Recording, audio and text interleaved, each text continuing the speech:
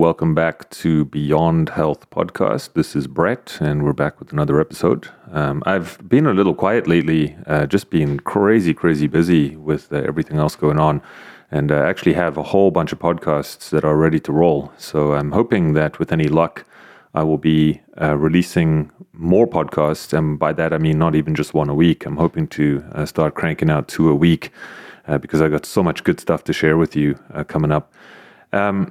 I'll keep my intro short today, but this is a live presentation that I did with our local community, the Whole Health community, and this was the Whole Health Fair. And I got to say, what a day!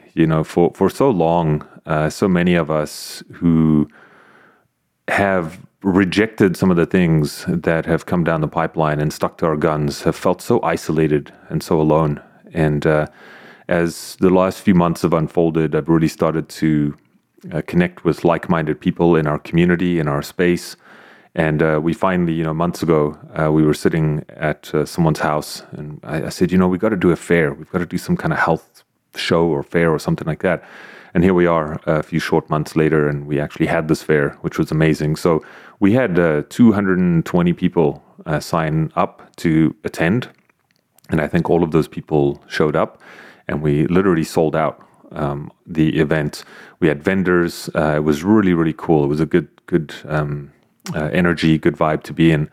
But there was something that happened at the end of the day, which really touched my heart and struck a chord. And we'd had this sort of shamanic ceremony that was led by one of our members. And during the ceremony, there was drumming, there was chanting, there was all sorts of stuff going on. But during that ceremony, it was about, a few dozen people, maybe 60, 70 people sat around in a circle. And what happened was at some point in that ceremony, one of the intentions was to sort of release a lot of the negative things that we've been holding on to from life, but also from the past few years, and to put that up and offer that up in the circle. And what was so powerful to me was that people went around the circle, and all it was 2 or 3 words that you had to just say and verbalize. And I was brought to tears because, you hear how people have been traumatized, how they've been ostracized, the impact that these measures have had on their lives. And they've lost jobs, the fractures in relationships, the rejection. And, this is why I was brought to tears, because I just sat there and I'm like, wow, we're not alone. And there's so many people out there that are experiencing this, that are suffering from this, and that are trying to get over this in one way or another. And I think that we've got a lot of healing. We've got a lot of work to do here as a society to repair some of these fractures that have opened up over the last 2 or 3 years. So this lecture, I don't even like to say lecture, but presentation, is all about long COVID, quote unquote, and mostly about vaccine adverse events. I'm sure I'm going to get flagged to hell and back here for saying these things. But nonetheless, the goal here is not to ramp up the fear. The goal is to educate ourselves, to become aware of what is going on, and then to implement some tools to help yourself. And I just want to say a couple of things. This is not, we don't know exactly what we're doing here, to be perfectly honest. We don't know. We've got some things that we know. We've got a lot of things that we don't know. And we've got some things that we think we know, right? But the point is that there's a lot of people that are suffering from adverse effects, that are starting to notice that their health has taken a turn since getting the injections, and they're trying to figure out what to do about it. All right. And so all I'm offering up in this presentation is some tools that you can look into, you can try them, and you can try and help yourself. These are non-destructive tools. These are things that do not have crazy side effects. They're relatively inexpensive in the grand scheme of things, and they're safe. So if you're looking for ways to support yourself, listen on. Yeah, I think that's about it. I think that's where I want to leave it for this. And I hope you get something out of this, right? And so what I've done as well is I've also taken the slide deck for that presentation because I know sometimes the words and the supplements and everything else get a little bit crazy to try and jot down. And so you can click through onto the show notes, onto the website, and you can actually download that presentation, which I don't normally do. But take that on board, go and look into things. And the last thing that I wrap up with here is looking into some of the nanotechnology that people like Dr. David Nixon have been looking into. And I think that this is where we need to start focusing our efforts, to be honest with you. Yes, supporting inflammation and immunity and all that stuff is great, but I think that there's some bigger fish coming down the pipeline that we're going to have to start paying attention to.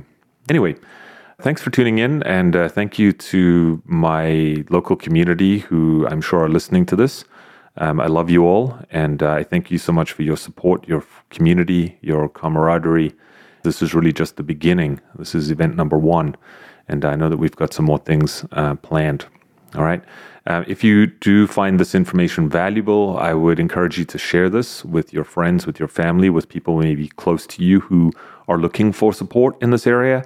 And as always, leave us a review, subscribe, do whatever you can to support the show. And here we go. Hello.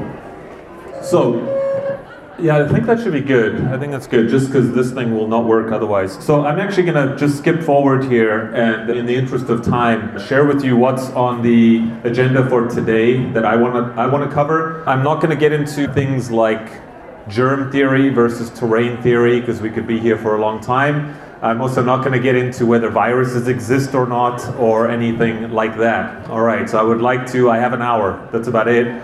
So I would like to just keep us on point, and my intention today is to unpack a couple of things for people who may be experiencing side effects or adverse events or adverse effects from the injections themselves. I would also like to talk a little bit more about how to support yourself, so whether it's general detoxification, whether it's detoxification specific to things like spike proteins, right? We're going to talk a little bit about nanotechnology. And I would like to, by the end of this presentation, give you a bit of a sense of what might be coming down the horizon. And I'll just say another big bold disclaimer here, is that I'm not trying to scare the living daylights out of you. Okay, that's not what we're doing here. We've all been terrorized in one way or another. But we need to understand what we're dealing with in order to address it. Right? If you don't know what you're dealing with and you're just sticking your head in the sand, when it comes time to addressing these things and helping yourself, you're going to be throwing mud at the wall, and it may work and it may not work. And I've seen protocols out there for what we're going to talk about here that are unreasonable and undoable for most people. Okay? No one can take 50 or 60 supplements every day. You don't have the money for it, one. Okay, and even if you do, you don't have the bandwidth or the time to take all of that, right? So what I'm going to teach you is stuff that's a bit more efficient. I'm going to explain to you why and how it works, and then we're going to go from there. All right, so the goal today is empowerment, but we also need to understand what we're dealing with. Alrighty, so what is COVID? It's a good question to ask at this road, right? We're 3 years in. What the hell is COVID, right?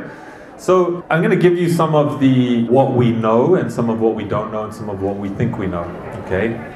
So first of all, when we talk about the spike protein, that has been the thing since day one, right? Spike protein. And the spike protein binding specifically to something called ACE2 receptors. ACE2 receptors, by the way, are located all over the body. All right, so we have ACE2 receptors, and this is straight out of the literature, in the respiratory tract, so the lungs, right? In the nasal passages, in the small intestine, and the heart. Okay, plus kidneys, plus brain. So the point is that when the spike protein attaches to these ACE2 receptors, and it's going to differ from person to person, which is why the symptoms are different, what's then going to happen is you're going to trigger inflammation as the first sign of healing, right? So the body's going to kick in, it's going to trigger this inflammatory cascade, and this is what some people might refer to as the cytokine storm. So this is going to produce a lot of the symptoms that we all know. And the problems with the diagnosis of COVID, which I'm sure I don't have to tell a lot of people, is that when you're using PCR tests at a very, very high cycle threshold, right? So first of all, they're non-specific, and when you're running them at cutoffs of 35 and above, which is as per the Canadian Journal of Virology, that's what we've done in Canada. So the diagnosis of COVID is a little bit all over the place. I'm just glossing through this because I know a lot of you will know this already. how does mRNA technology work? Simply put, what you have, this is straight out of Pfizer, by the way. Okay, so this is their documentation. Essentially what you have is mRNA, which is messenger RNA, and this contains instructions. And as this enters the cell, it basically says to the cell, make spike protein, right, or a fragment of that spike protein. And from there, just like with a lot of traditional vaccines, the point is to elicit an immune response. So in other words, for your immune system to sort of go, hey, here is spike protein A, right, that your body has produced, and now my immune system can identify that and it can target it, and that provides immunity. Supposedly. Right, and you'll see that I've highlighted a couple of things here. Right, instructions that cells can use to make spike protein. I have some questions around this. Like, does this ever shut off? That's a good question to ask, right? And no one's been able to really tell us yet. Does this ever stop? Don't know. How long? If it doesn't stop, how long does it carry on for? Also not sure, right? So we'll elaborate that in just a minute. But here's something else. You can see up here, the cells use the mRNA instructions to produce a viral protein, right? And now I kind of wondered to myself, if I'm running PCR tests, what are the PCR tests looking for? They're looking for spike protein, correct? That's how they've been programmed. This is a synthetic mRNA sequence. And what most people don't realize is that that synthetic sequence is not unique to SARS-CoV-2. We actually have about 84 other pathogens and organisms in the body, plus body tissue, that will have snippets of that code. And I believe this is why we had such high cases, right? We were in a case-demic for how long? Right, so this is why we had such high cases, but very low fatality rates, very low hospitalizations, very low symptoms, right? Remember, you all walked around with no symptoms, but you were sick. How long did that carry on for? All right, still now. So there's a lot of problems with that. And when we get into the injections themselves, as I said earlier, continued and prolonged exposure. Remember this, the spike protein, this is not me saying this is what everyone knows. The spike protein was the thing that caused damage, right? Isn't that what everyone's trying to do, right? Trying to block the spike protein, trying to stop it from binding and all this crazy stuff. My question has always been, if I'm telling my body to make the spike protein, is that not also going to cause problems? Right? It's not that hard to think through it. And yes, it's a fragment. I get that, it's a fragment. So I'm not here saying that it's going to trigger all of the symptoms. However, you're literally telling your body to make spike protein. So it's not a huge leap to say, hey, could this be triggering a lot of the symptoms? And we'll talk about long COVID in a minute. So continuous triggering of immune system and inflammatory compounds. Here's something to think about with long COVID. You've all heard of long COVID, yeah? You know, I wonder, is long COVID simply vaccine side effects? That's one way to think of it. That's one way to think of it, right? Another way to think of it, I did an interesting podcast with a guy by the name of Ashok Gupta. Okay, Ashok Gupta, he's a researcher, doctor from the UK, and a very fascinating podcast because there was a lot of overlap with the work that we did. But one of the things that I gleaned from his programs and teachings and research, he's got peer-reviewed research, he suggests that long COVID is your brain and your limbic system and your subconscious, right? Can you imagine this? You get presented with a threat, okay? So this would be SARS, this would be whatever it is, right? Vaccines. You get presented with a threat, and then what happens is your brain and your limbic system and your subconscious say there's a threat, attack. Okay, so we now mount this immune response. And then what happens is after the pathogen or the threat has left, your limbic system still behaves as if that threat was there. So people with autoimmune issues, people with chronic fatigue syndrome, fibromyalgia, neurodegenerative illnesses, chronic infections. We see this pattern a lot, and I work with autoimmune disease, right, in clinic. So we see these patterns a lot, and this is why settling down the nervous system, getting the limbic system to settle down, and actually doing brain retraining can really help to settle the immune response down. Okay. Okay, so for things like long COVID, this would, at least it's a good entry point. Let's put it that way. ACE2 receptors triggering leads to mitochondrial damage. Right, so the mitochondria are the powerhouses in our body. These inside the cells, this is what makes oxygen in the body. Oxygen. Isn't COVID a disease of hypoxia? Right, so low oxygen levels. All right, okay, interesting. So high number of mitochondria in the heart and the muscles. So now we got everyone that's presenting with myocarditis and pericarditis and heart issues, right? Okay, so again, if the shots are telling my body to produce spike protein, those spike proteins have a natural affinity for ACE2 receptors, and if they bind to the ones in my heart, what is it going to do? It's going to trigger inflammation, etc. in the heart. That's exactly what that's what myocarditis is. Okay, so how do they cause damage? Part 2. Suppression and derailment of the immune system. People like Geert van den Bosch, and again, another thing I'm not getting into today is things like controlled opposition, whatever. Right? This is a guy that said very early on that your immune system is being programmed, and the best way to explain it is you are coding to produce an immune response for spike protein A, right? The original Wuhan strain. Not for spike protein B or C or D or any of the variants that would come after. So what would then happen is if I'm coding to go after spike protein A, then what would happen is parts of my immune system would become suppressed, right? So it's not that you're just laser focusing on this one thing, you're actually suppressing other components. And is it any wonder now that we're starting to see people who've been in remission with cancer for 10, 15, 20 years? Now all of a sudden the cancer is coming back, right? So what these are doing is they're turning off those cancer suppression cells as well.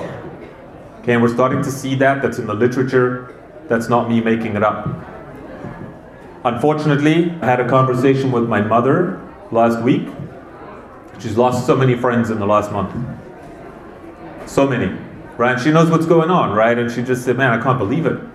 And most of them are dying from cancer.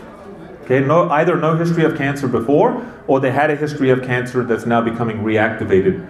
So these are things that we really need to start paying attention to, right? It's not just conspiracy theories anymore. Autoimmune issues, an autoimmune issue is, simply put, your body attacking itself, or a non-recognition of self. I've been speaking up against vaccines for many years, long before COVID. Right, I got shadow banned and deplatformed from Facebook in 2018 already. And thank you, congratulations, yeah, awesome. Yeah, all right. What does a vaccine do? Just like in lay terms, what does it do? Doesn't it trick your immune system? It tricks your immune system, it fools your immune system to think that there's something there when there's nothing there. What is an autoimmune disease?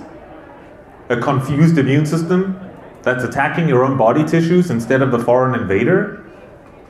Again, in simple English, when you understand these concepts, it's not that difficult to piece some of this stuff together. Allergies to polyethylene glycol or PEG. Yeah, this is something, again, posted this like early on. Everyone's like, you're crazy, and then you bring up the Wikipedia file.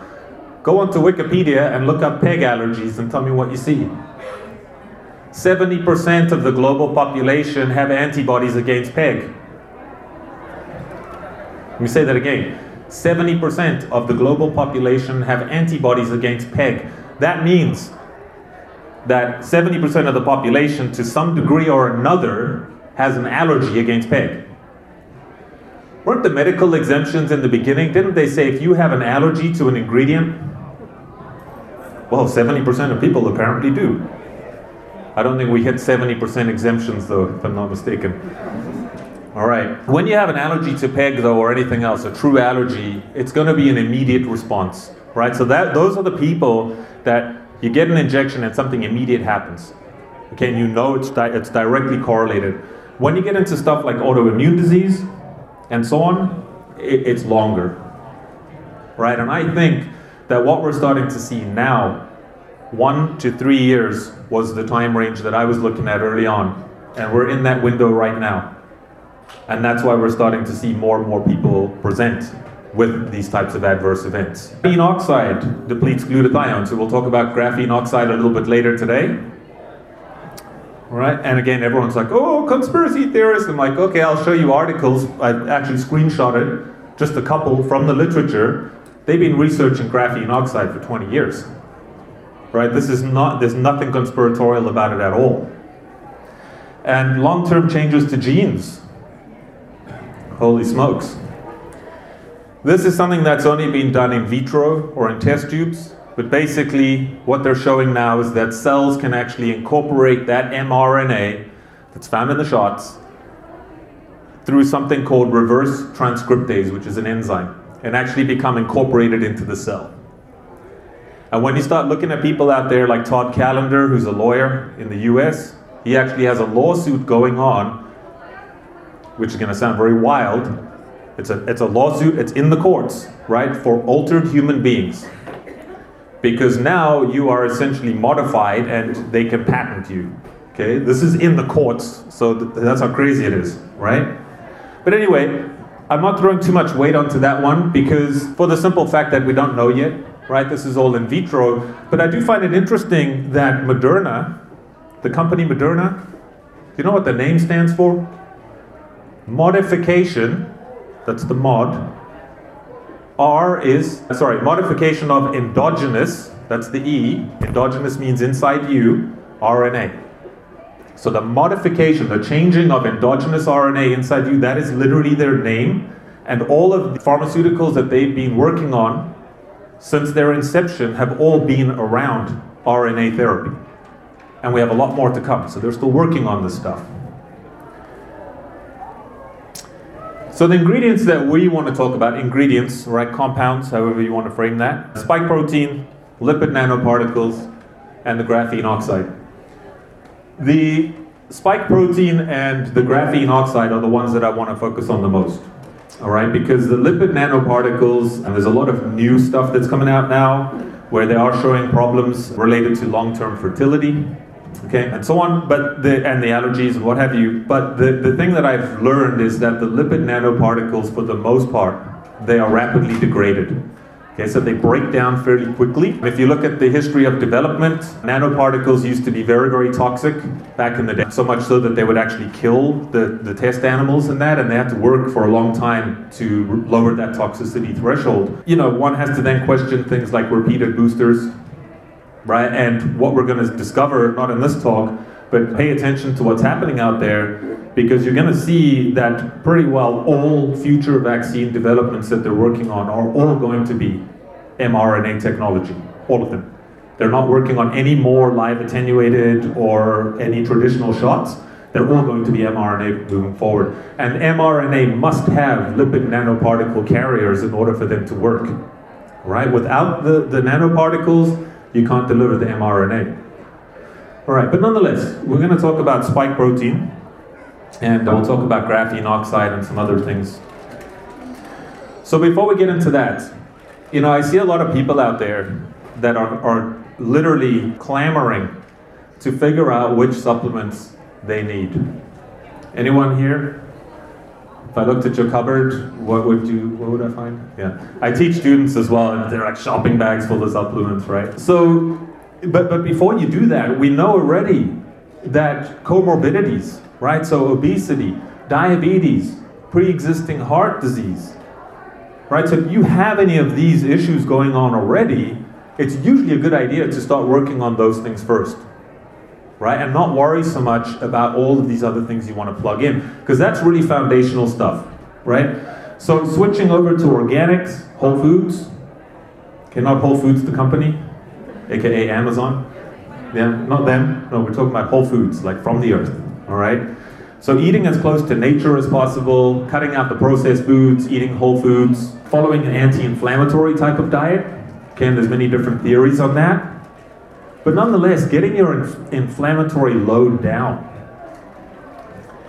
A good way, just as a side note, if you want to actually measure your inflammation, is you can look at something called C-reactive protein, or CRP, which some of you might know of. That's readily available on blood work, and that'll give you a pretty good benchmark in terms of what your total load is. Getting your blood sugar under control, huge. You know, I would say about 75% of the people that I work with in clinic have derailed blood sugar, right? And once your blood sugar starts going off, that's when you're going to start to have problems with weight, right? Energy. The number one complication from type 2 diabetes is heart disease. Okay? So all of those things, when your blood sugar is out of whack, it opens the door to a lot of these comorbidities that we've all known about. Losing weight if need be, sweating, so an infrared sauna, huge, right? Infrared sauna is huge. Exercising, all that good stuff. And then improving sleep, right? There's a lot of research that's been done with melatonin as a supplement. But I always look at people, and some of the tests I run, I can actually see what their melatonin levels look like, right, on the tests.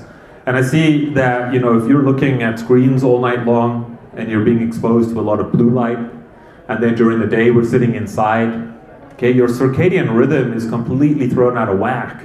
And what that's going to do is it's going to suppress the production of melatonin by you. So before we go out and start slamming back melatonin, it's usually a good idea from a general health standpoint to try and work on our sleep hygiene and to just have better sleeping habits, get into better rhythms, whether it's blue light blocking glasses, right? Whatever it is. We'll talk about EMFs a little bit later. When it comes to detox support,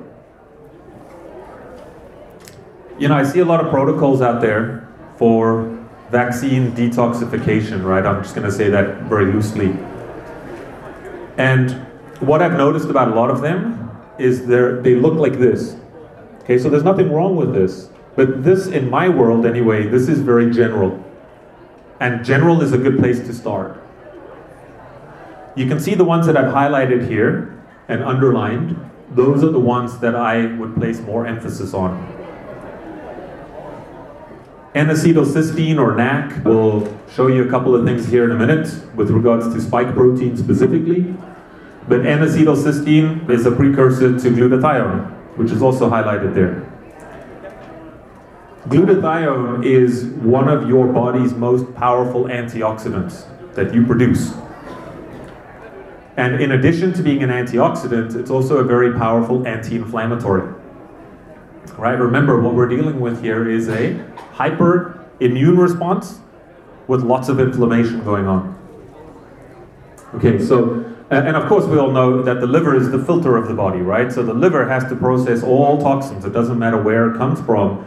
And if you want to get your total body burden down, so in other words, your total load, working on your liver is a really good place to start. You can see I've listed some other ones there: dandelion, artichoke, turmeric, bile salts, sulfur foods. So those would be eggs, broccoli, cauliflower. All the anti-cancer type of foods are rich in sulfur. Probiotics and prebiotics, I'm not going to add too much there. Anti-inflammatory stuff is huge. All right, so omega-3 oils, I put fish oils, and sorry, just to sidestep here for a minute. As you go through this presentation, just pay attention to recurring themes. Okay, so what you're going to see is when we get to things like myocarditis, when we get to mitochondrial support, when we start talking about some of these other things, you're going to see some usual suspects that will keep on popping up over and over. Okay, so omega-3 fish oils, if you're vegan, there are DHA algae type of supplements out there. So there's vegan fish oil, which is equally as good. Turmeric and curcumin, ginger. Bromelain is particularly effective, by the way, and we'll talk more about that when we look at spike proteins in just a minute. And good old favorites here, vitamin C and quercetin. Okay, quercetin has been doing the rounds for a long time during the pandemic, and for good reason. But vitamin C, interestingly, 90% of hospitalized COVID patients had undetectable levels of vitamin C in their blood. Isn't that crazy to think? Undetectable. I never realized how rampant vitamin C deficiency was until I started running functional lab tests and the vitamin C just happened to be on some of them. And I'm like, wow. Like I would say more than 50% of people that I've run tests on, like they're deficient in vitamin C. And it's one of those things that's so cheap, it's so easy, it's broad spectrum health benefits, you know. I think it's something that everyone can do. Quercetin I'll talk a little bit more about in a minute. And of course when it comes to immune support, I just want to linger here for a minute. For me, immune support, this is a very important thing to wrap your head around. We're not talking about immune boosting. Okay, really important. Because if you have an autoimmune issue, your immune system is attacking yourself, correct? If I ramp that up, you're actually going to make the autoimmune issue worse. Okay, so you'll notice there's no echinacea on there. Right? Echinacea is a booster. What you'll see on this list here are what are called immunomodulators. Okay, so immunomodulators are balancers. Okay, so if, you know, when people think of immune system, they think of this thing, right? It's the immune system. When I think of the immune system, I go, there's all of these branches of the immune system, right? And so you're going to have some of those branches that are maybe hyper, you're going to have some that are hypo or low, and some that are normal. And so when you start looking at things like vitamin D, again, so much literature, so many peer-reviewed studies on vitamin D and COVID. C, not so much zinc, but medicinal mushrooms, right? Very, very powerful. So you'll see I've listed, this is probably the only brand I'm going to list here, is Host Defense, which is Paul Stamets. Anyone heard of Paul Stamets? Mr. Mushroom? Yeah, the guy's been studying mushrooms for like 50 years, right? Tripped out, yeah. So anyway, he has this particular formula here, which is called My Community. And I used to do education for them and training. And I've looked at the literature on that. They've actually done trials on both Stamets 7 and My Community. And what I like about it is it's a blend of about 17 or 19 mushrooms. And what that does is any parts of the immune system that are low, it will bring them up. Any parts that are high, it will help to tamp it down. And then what we've seen in some of the literature with that is that the natural killer cells, macrophages, some of these white blood cells, which is our first line of defense, it will bring them right back into range if your immune system is depressed, which is pretty cool, all right? So I've used that a fair bit over the years. I've taken it myself and I really like it. But vitamin D is a huge one, right? We all know that. Okay, so a true immunomodulator. Is that just regular D or D3, sorry, D3. I know, I sometimes write the shorthand expecting that people know what I'm talking about. So D3 is the way to go. And you could also use that with vitamin K2. Okay, so it often comes together. Usually better to do it that way, just by the way. Okay, so D3 and K2 together. So here, you'll notice that I put spike protein detoxification in quotation marks, because the truth of the matter is that we don't really know how long these stick around for. There's no good literature to sort of say, are we detoxifying this, right? So are we actually removing this from the body? That part we don't know. But what we do know is that there are nutraceuticals and natural compounds that can help to do some of these functions, right? So horsetail or stinging nettle herb prevents the spike proteins from docking to the ACE2 receptors. That sounds pretty good, right? Zinc and quercetin works like hydroxychloroquine. I thought it didn't work though. Oh man. Huge smear campaign on hydroxychloroquine in the early days, right? Of course, you know, I broke the story with Dr. James Lyons-Weiler. Anyone heard of him before? Some people. Super smart guy. And I said to Jack, I said, check this out. These guys are rolling out this thing called an emergency use authorization. And he was like, okay. I said, no, I'm reading the fine print, and the fine print says that the only way they can roll out an emergency use authorization for anything is if there's no other viable treatment options. This was before the vaccines were even around. And I said to him, do you think, just, you know, spidey senses are up, do you think that maybe they're going to try and pull a fast one and they're going to smear everything else in favor of the shots? Well, look at what happened, right? And you go and look at the background on hydroxychloroquine. Why is it that people in Africa, right, Go look at the COVID cases there. Rock bottom, right? Rock bottom, and they're taking that as a malaria prophylactic, as a preventative.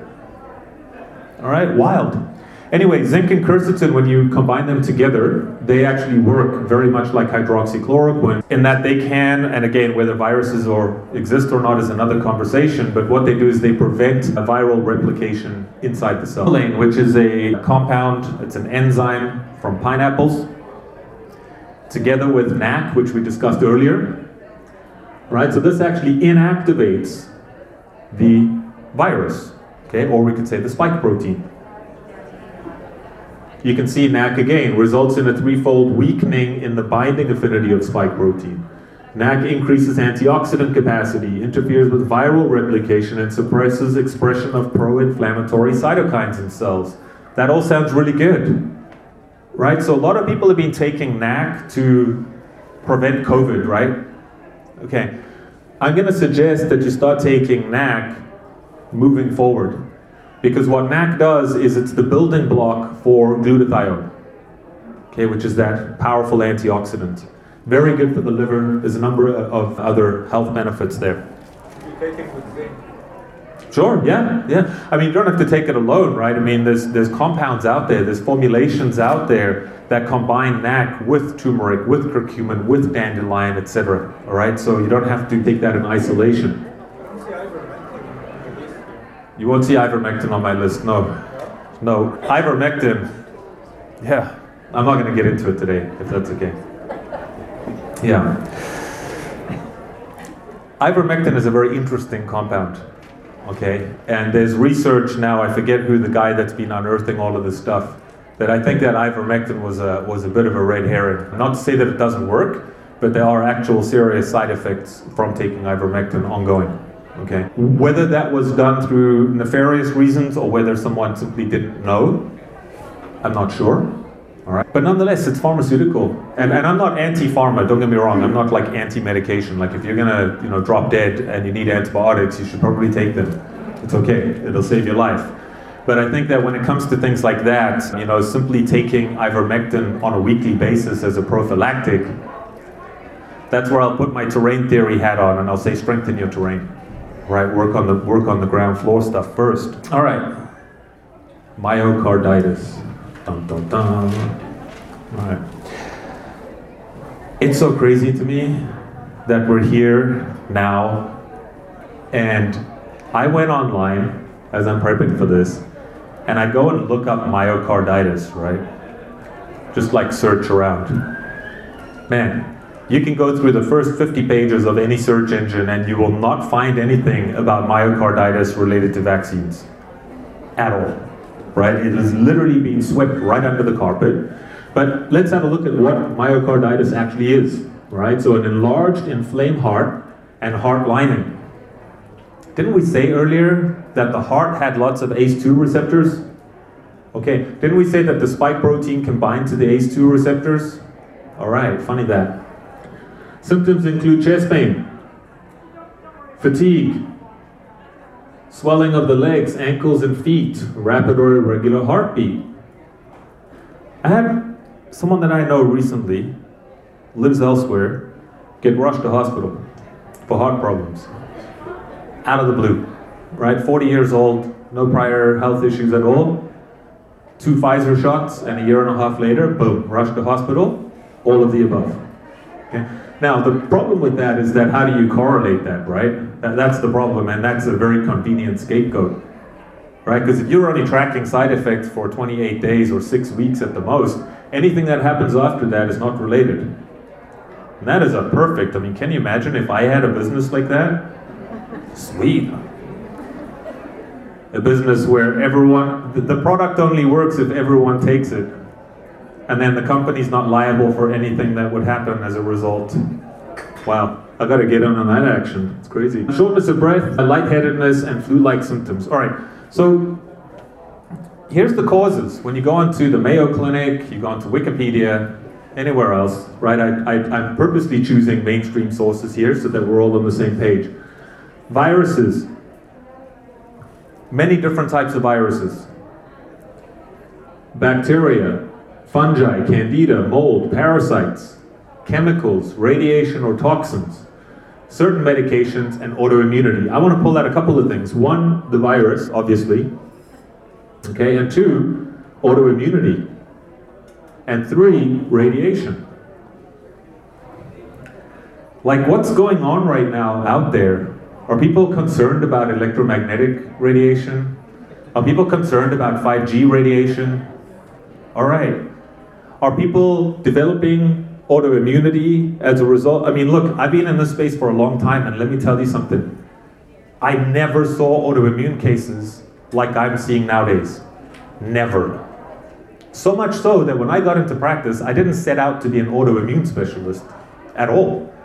I was like, well, there's other people that have written books and there's experts and whatever, I'll just kind of continue on my way. And then I had to learn it because everyone starts coming in and they're like, holy smokes, I got autoimmunity. Here's something to consider. 2 points with autoimmune disease. 1, if you want to map autoimmunity out with an increase in the vaccine schedule, it plots very, very well. I'm not just talking COVID shots, I'm talking about all shots, right? And that childhood schedule that you've seen, right, where when we were kids, a lot of us that are older here, when we were kids, it was like 6 shots in your whole life. Now, what is it, 72? 64, something like that? Okay, so watch what happens when you start plotting that together with the rise in autoimmune disease. The second thing is to plot the use of Roundup or glyphosate. I've had Dr. Stephanie Senna from my podcast a couple of times. It plots perfectly, right? And then correlation doesn't equal causation. I'm like, okay, find something else then, because nothing else seems to plot as well, right? So we need to look at these things in the context of what else is going on, right? Because I think that it's not just the shots, right? Because look, we all know plenty of people that took the jabs. Fine, fair enough, freedom of choice, right? Not everyone had side effects. Not everyone had the same side effects, okay? So we can't look at it and say, this is going to cause this thing over here in everyone that takes it. It's not like that. We have to look at it and say, what else is going on? What is your toxic load? Yeah, what is your radiation levels like? Do you have gut infections and stuff going on in your body? And that's why I keep coming back to this idea that if you strengthen the terrain, you're going to be in a much better position to ward off pretty much anything. But also you will find, I'm willing to bet, I haven't looked at this, but I'm willing to bet that the people that fared the worst from the shots are probably the people that had comorbidities and pre-existing issues. Because their terrain was already weak, and then you double down, triple down, quadruple down.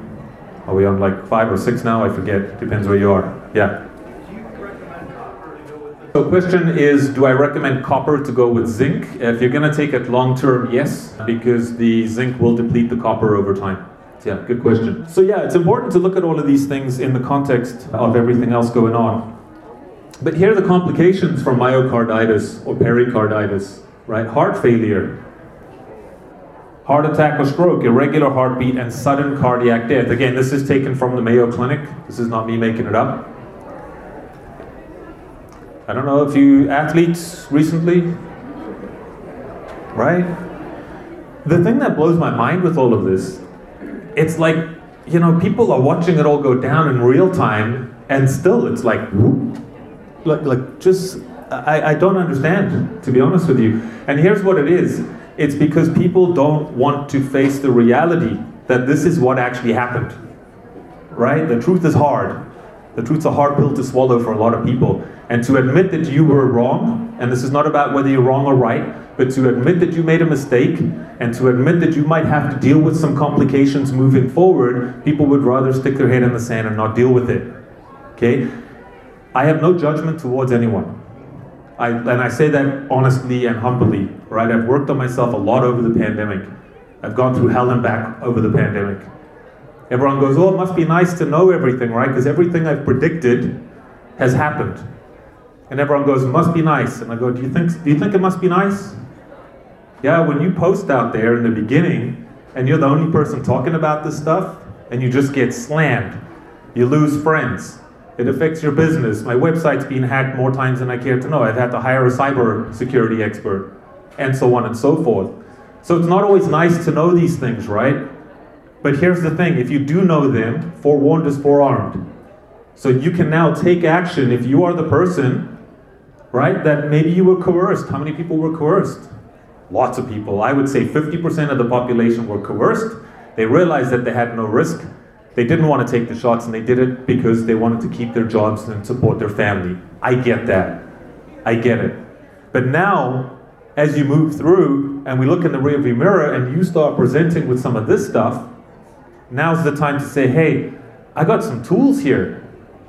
I've got some tools that I can bring in that can actually help support my heart, my inflammation, my detoxification, etc., etc. So when it comes to heart, there's so many things that you can do. There's amino acids like arginine, carnitine. Arginine is a really good one, by the way. It's a precursor to something called nitric oxide.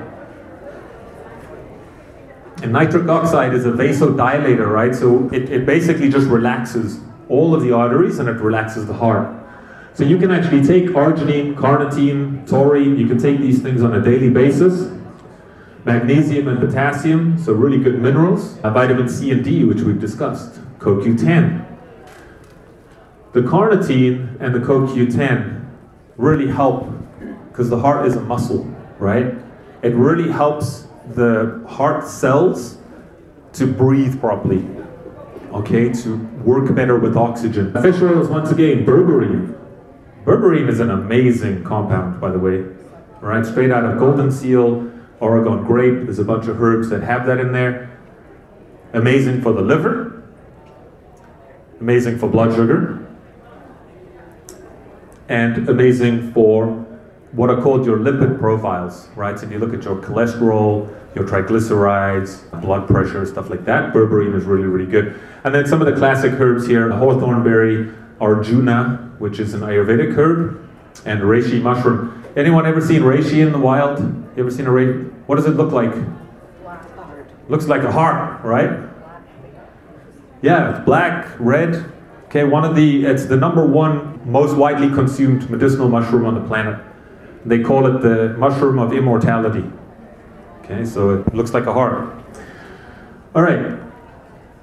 This is a heart repair cocktail, so you can take that down if you want. A lot of the same sort of things there, but maybe with some dosages for you to help you out. If you have fibromyalgia, you don't have to put your hand up because I don't like putting people on the spot. But if you have fibromyalgia, chronic fatigue syndrome, or sore muscles, the D-ribose will make a huge difference for you, by the way.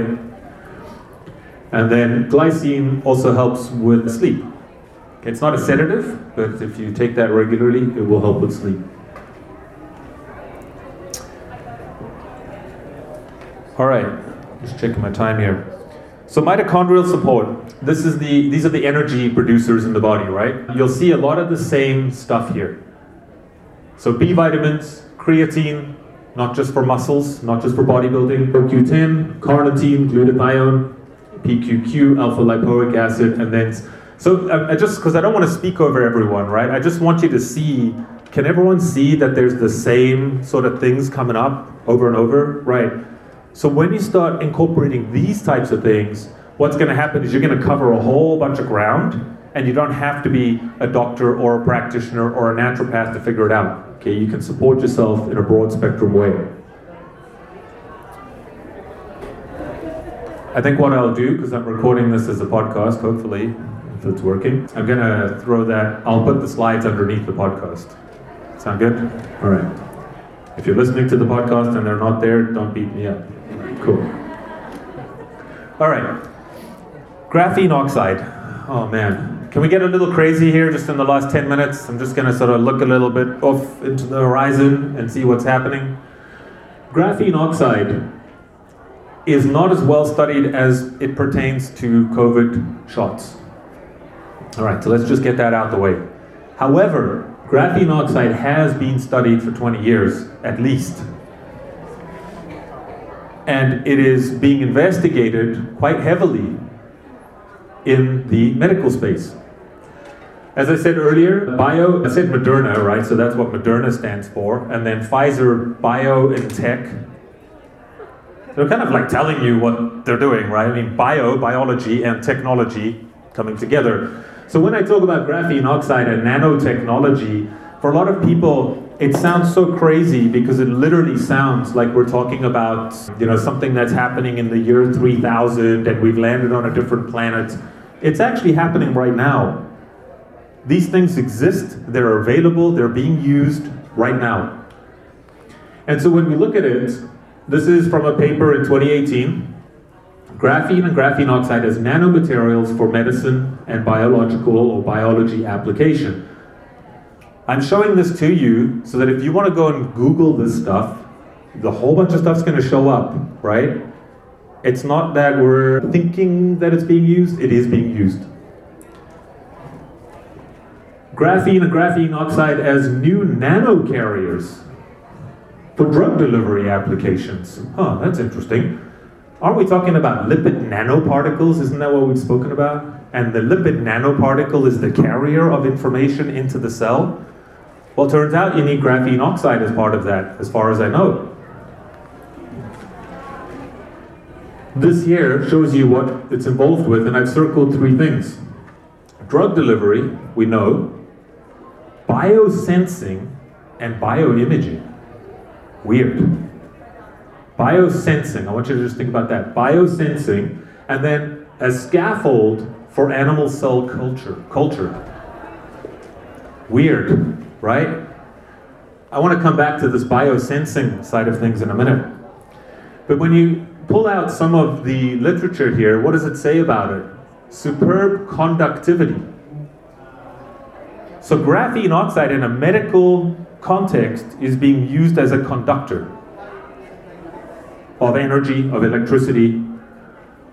The delivery of anti-cancer drugs and genes. The delivery of genes? All right. And thermal, photo, and magnetic induction. As I said, I'm going to get a little crazy here in the last bit. How many people have heard rumblings out there about nanotechnology in the shots and in our body? Nanotechnology, anyone? Okay, everyone, cool. So maybe you've all heard of this, right? We're done. No, I'm just kidding. All right. So, when you think of this, right, and then you start looking at the work of Dr. David Nixon. This is taken, you can go to his website, drdavidnixon.com, you can look him up. And what he's done is he's actually bought himself he's an MD, he's a doctor, right, an older guy, he's been in the medical field for a long time. What he did was bought himself a dark field microscope, and he wanted to check all the stuff out. What does that look like? Looks a little bit like a cell phone, no? Okay. And then, look at this. So what he did, this is what's even more tricked out, right? So this is what's in there. Remember, we're not operating from fear, right? We're operating from awareness today. What he did, which is even more tripped out than just looking at this, is he actually put this stuff under a dark field microscope and then he watched it for weeks. And he just let it do its thing. And what do you know? Self-assembling technology. The scaffolding for animal cells, right? Isn't that what we just looked at? Straight from the drug manufacturers, straight from the literature? The scaffolding? Electrical conductivity, bioconductivity. Hold up. And we can keep looking at this. All right.